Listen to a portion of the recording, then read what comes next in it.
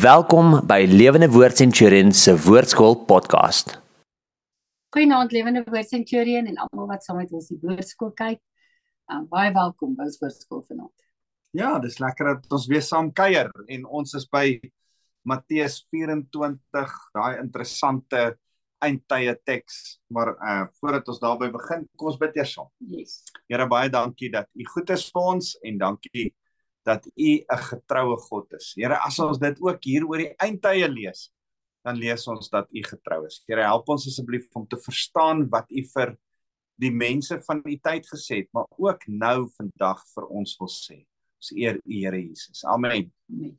Nou, dis vir ons so lekker om so saam te kuier, maar ek moet vir julle sê, met load shedding en daar's geweldig baie tegniese probleme wat baie keer so tussendeur gebeur.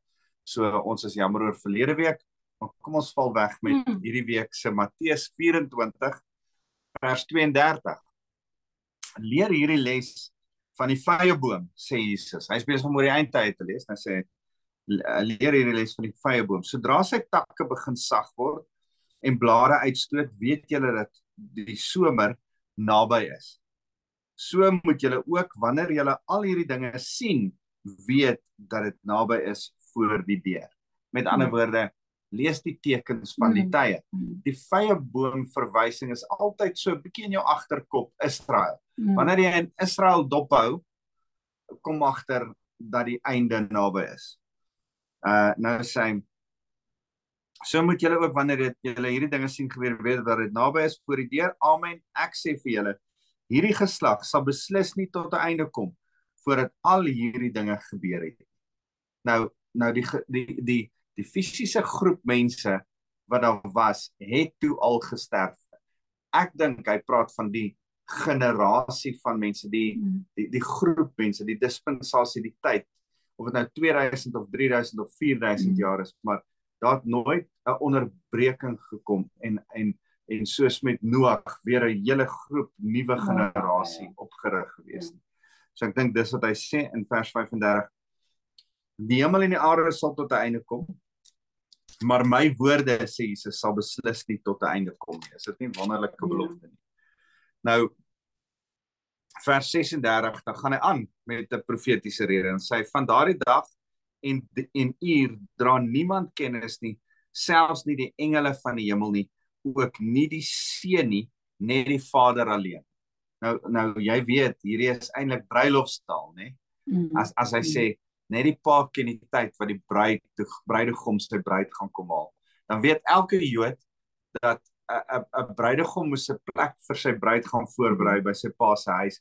En hy hou die pa dit op, en as die pa besluit hy's reg, dan stuur hy die bruidegom om hy bruid te gaan haal. So nie eers die bruidegom self weet nie, en Jesus sê nie eers hy weet nie. Dit is altyd vir my so interessant dat iemand werk met die sterre uit, of hulle kyk na die Mayan kalender, of hulle nou is al die sterre opgelyn en dit gaan, onthou op 'n stadium was dit die 12de Desember of die 26de September of so iets. Maar Wouter, verklaar vir my met daai stryd vir Hoofskrif. Ja. Hoe is daar mense wat nog steeds sê hulle het die datum? Ja, maar dis wat ek nou wil sê. Jy moet regtig nie die Bybel verstaan nie. En ek en jy ken sulke mense wat Bybelstudente is, wat ons dink nogal slim is, wat hoor die Bybel te verstaan. En dan kom hulle met 'n datum vorendag, hulle het al met 3 of 4 datums voor die dag gekom, om te sê, dis wanneer die Here gaan kom, en elke keer is hulle verkeerd, en elke keer dan ons weet nou hulle was verkeerd, né? Ja, maar hulle was al 'n paar keer verkeerd. Nee, ek weet dit, maar dis wat ek net sê is, en hoekom is daar mense wat hulle glo? Ek kan hulle nie lees. Ek dink vir party dom mense kry nog dommer mense. Sorry, ek moet dit seker nie sê nie. Ons moet hierdie uit. Nee, maar is dit hoe erg deception kan wees?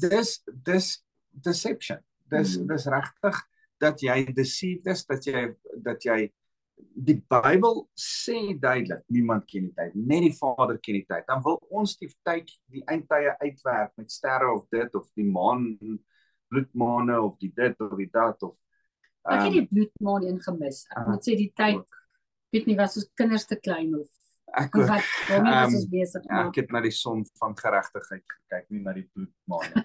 So dis nou 'n nice comeback, nee. Ek was besig. Jy, so okay. vers 37 sê, want Die net Facebook ons kan sê, ja, ek is so baie op. Want Ja. net soos in die dae van Noag, so sal die koms van die seun van die mens wees.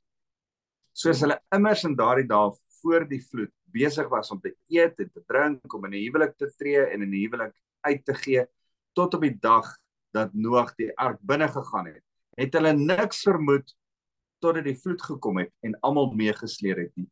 So sal ook die koms van die seun van die mens wees. So wat hy hier sê is, dan gaan 'n spesifieke dag wees wat die deur toe van die ark toe is. Daar gaan 'n dag wees.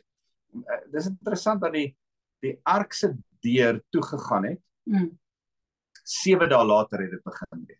My het, hè? Ja, so vir 7 dae was daar 'n tyd wat jy gewonder het, moes ek nie dalk saam met hulle in die ark gewees het nie. Maar die Here self het die ark se deur toegemaak. Dit was te laat as die Here tyd gee wat hy sê dis klaar. So dink jy daar was actually 'n genade tyd as iemand Nee, hom sou glo of na Noag toe sou gaan en sê, nee, dit is nou kom klaar. was daai 7 dae. Hoekom was daar 'n 7 dae vir ons? Dit was dis 'n simboliese ding waarby ek later sal uitkom. Maar dis 'n toemaaktyd. Daar gaan een of ander tyd in geskiedenis 'n tyd gebeur wat die Here sê, hier's dit nou. Van nou af vorentoe kan niemand meer kies nie, die deur is toe. Maar die wat nou in is veilig. Die deur is toe. So dis wat hy hier probeer sê, soos in die dae van Noag. Almal gaan normaal leef en dan ewe skielik gaan daar iets gebeur wat die finale toemaak van die deur is, die finale besluit.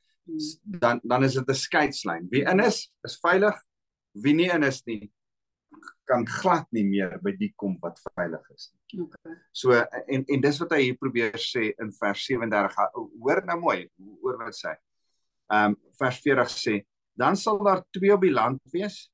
Een sal saamgeneem word en die ander een agtergelaat word. Onthou daar gaan 'n onmiddellike deur wees. Een gaan saamgeneem word, een gaan agtergelaat.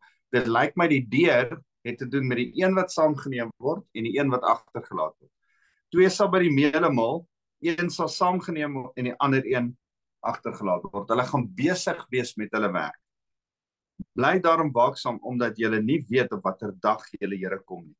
Dit moet julle weet, as die huiseienaar geweet het tydens watter nagwaak die dief sou kom, sou hy gewaak het en nie by sy huis ingebreek het nie. Imagine jy kry 'n WhatsApp, hoor jy, môre aand 10:00 gaan ons inbreek by jou. Dis nie hoe dit werk. Dis onverwags. Die Here sê net so kom ek soos 'n dief in die nag. Onverwags, ongeleë vir sekere mense. Daarom moet julle gereed wees, want die seun van die mens kom op 'n tyd wanneer julle dit nie verwag nie. Nou 1 Tessalonisense 4 praat van hapartso, om opgeraap, weggeruk te word. En ons glo in die wegraping, in die opruk van die gelowiges, dat die Here op een of ander tyd gaan er 2 mense wees. Dis interessant, 'n ander skrif sê 2 gaan in die bed lê. So, terselfde tyd wat 2 mense werk, gaan 2 mense in die bed lê. In daai tyd het hulle nie geglo, ons het Sondag daaroor gepraat, en oor 'n ronde aarde nie. Maar die Here het geweet, dat gaan, terwyl sekere tydzones gaan werk, gaan ander tydzones in die bed lê.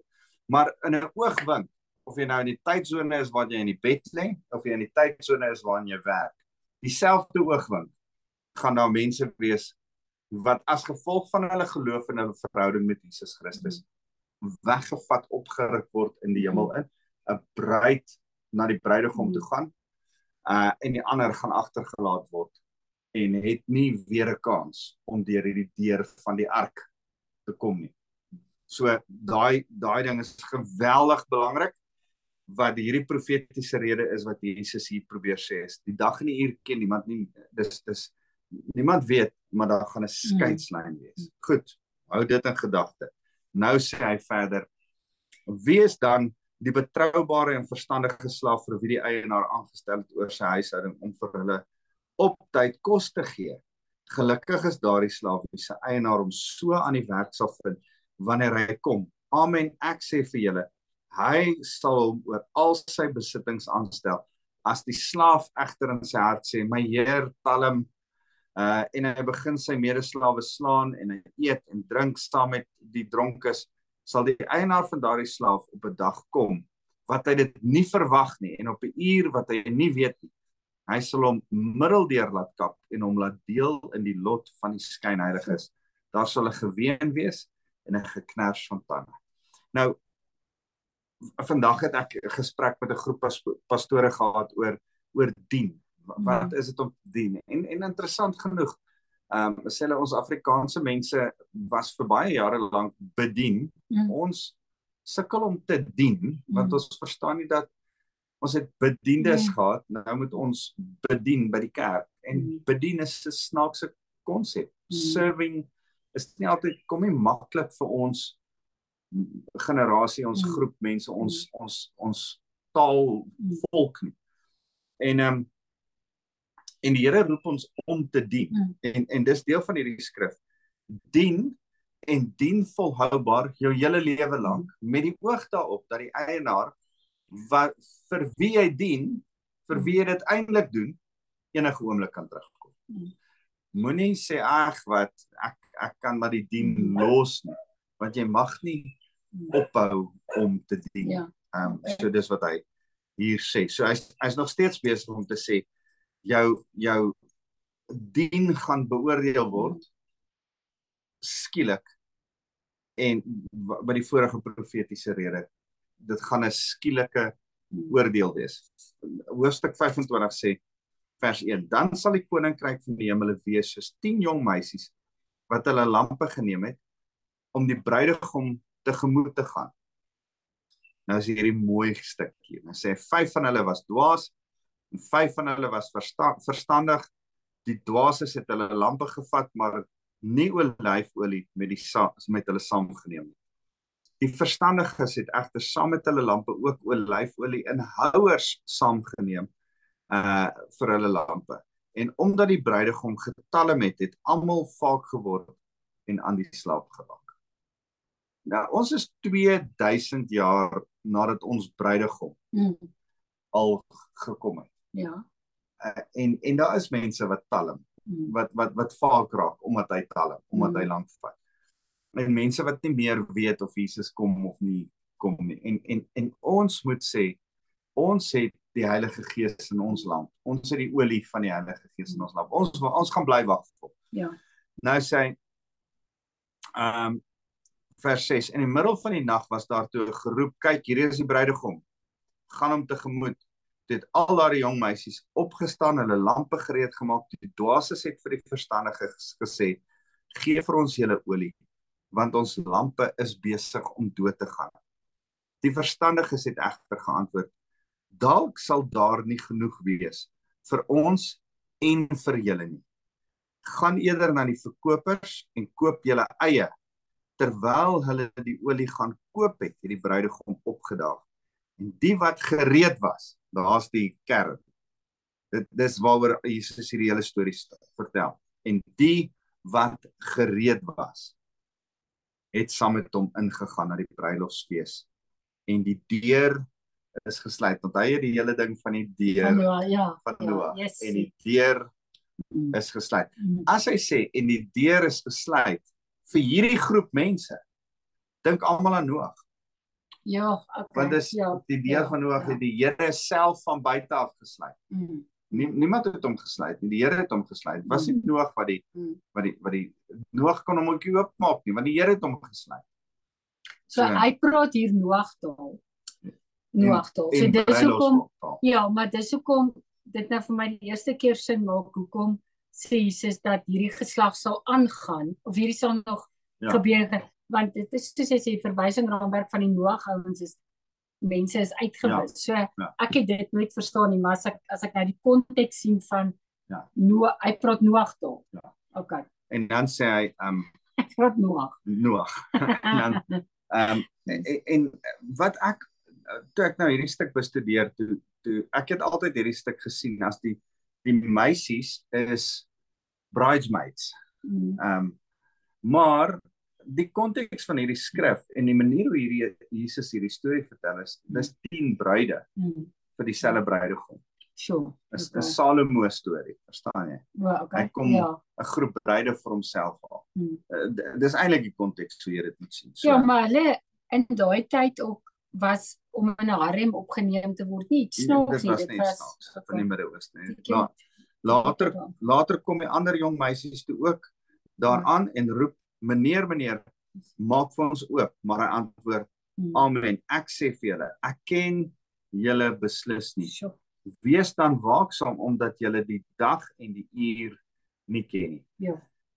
Gereed wees is deel van ons verhouding met hom, deel van ons ken van hom. As ons die bruid is daar 'n ginosko, is die Griekse woord, daas, om hom intiem te ken. Hy ken ons ken hom, en wanneer ons gereed is, deel van ons liefde vir hom, is dat ons sal bly gereed wees. Sal aanhou vasbyt, maak nie saak wat die omstandighede is nie. Ons gaan nie opgee nie, ons gaan nie onverwags getrap word nie. Ons gaan nie ons Christenskap 'n bietjie op die ys sit, sodat ons so 'n bietjie ietsie kan doen hier vir 'n jaar of 2 nie, of ons gaan nie sê, Sondag as ek 'n Christen, ek het nou in die laaste tyd in die kerk ook hieroor gepraat, Sondag as ek 'n Christen, maar nie week, dan kan ek maar te kere gaan besigheid op 'n snaakse manier, snaakse woorde swets.